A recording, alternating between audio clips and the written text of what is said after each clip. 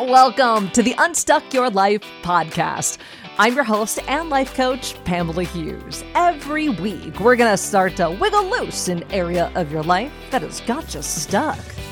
Hello. Yes, welcome back to the podcast. Super pumped that you are here with me right now because I know that there are a lot of different options out there when it comes to podcasts, and the fact that you've chosen to be here with me for the next few minutes means so much. I appreciate you. I know how many options are out there because I too listen to a lot of podcasts, but a lot of times I turn off the podcast and I just crank the music, right? I need the music to kind of tame this savage beast. And music is one of those mediums that can just absolutely transport you, right? It's like this machine that can take you back into time. You know what I'm talking about here? It doesn't matter if you're driving down the road minding your business, or if you're like me and you're in the kitchen cooking, because that's where I love to spend a lot of my time, and you got the radio on, and a song comes on. And that song comes on, and it's like immediately you go back to a different place in time. There's some sort of like strong emotion that is connected to that one song, and bam! Before you know it, there you are, thinking about things you haven't thought about in a really long time. It happens to me a lot in the kitchen, like I said. A song will come on, and I'll be immediately taken to Cook's Forest outside of Clarion, Pennsylvania. I know. It's where we would go when I was growing up, and we would go camping every summer. And every time we went camping, my dad brought a radio with him. And looking back now, I'm super glad that he did that. Because we'd always have music going, and it was the 80s, and so now it's like so many of those songs from the 80s take me back. We call them camping songs. The song will like hop on the radio, and it takes me right back to Cook's Forest, that crystal clear, crisp air, the crackling of the fire, the smell of the campfire, the folding chairs with like the nylon weave that is so itchy on the back of your legs. Sitting there with the fam. Like great memories that when a song pops on the radio, immediately takes me back to. And it was also like in the 90s where I heard the quote from Dick Clark where he said, music is the soundtrack of your life. And I mean, how true is that? You always have music going, and so then later on down the life, that song pops back on and it takes you back to those moments in your life that are so important to you.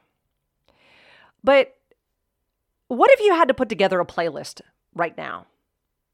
A playlist that represented what you were going through.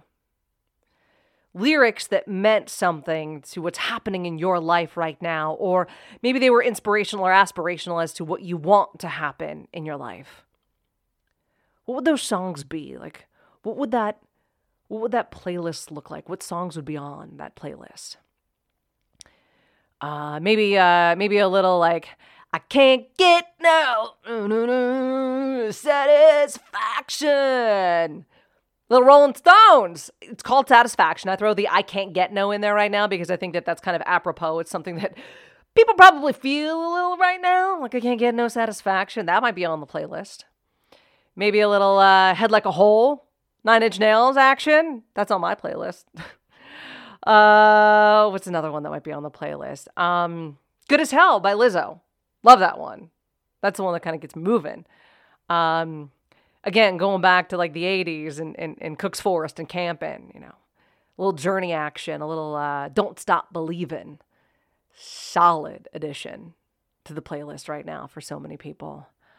Well, I've got a song that's kind of like random, really like old school throwback that has been rattling around in my head a lot lately. The 59th Street Bridge song by Simon and Garfunkel. Don't know it? That's okay. I literally had to Google it. Like, I typed in some of the lyrics and had to Google what the song title was. I call it the Feeling Groovy song. And like I said, it's a throwback. You may not know it. And I don't even really know what the song's all about. I don't even know all the lyrics to the song. It's just the beginning first few lines. They just keep playing over and over and over in my head. The song starts off like, slow down. You move too fast. You got to make the morning last. Yeah. I don't know about you, but I got to slow down a little bit right now. I'm sharing this all with you, like what's going on in my head, because you might need to hear this too. Slow down. Those first two words, slow down. That's the reminder I've needed a lot lately, hence the reason why it's probably been stuck in my head. I get very rushed. And when I get rushed, because I got so many things going on, so many things on that never-ending to-do list, you know, the one that you almost get to the bottom of, but then you just add a bunch of crap on it, hence the never-ending to-do list. So yeah, it's never ending. You get rushed to complete it, even though you don't know what you would do if you ever did complete it. But anyway, you become a little flustered, at least I do. And when I get flustered, I forget things. I screw things up.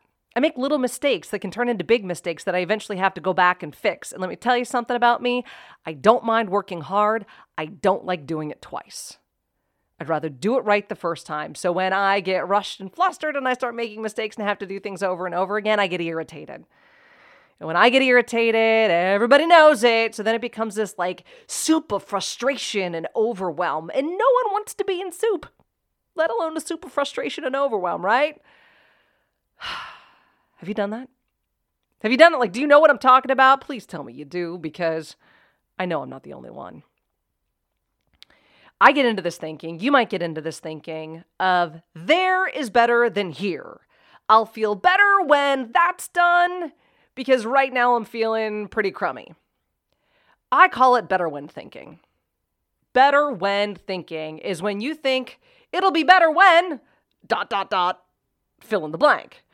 Like it'll be better when, you're in high school and you're like, it'll be better when I go to college, when you go to college. It'll be better when I graduate, when you graduate. It'll be better when I got the job. You get the job. It'll be better when I'm like in a relationship and I'm married. You get married. It'll be better when we get the house and kids. You get the house and kids.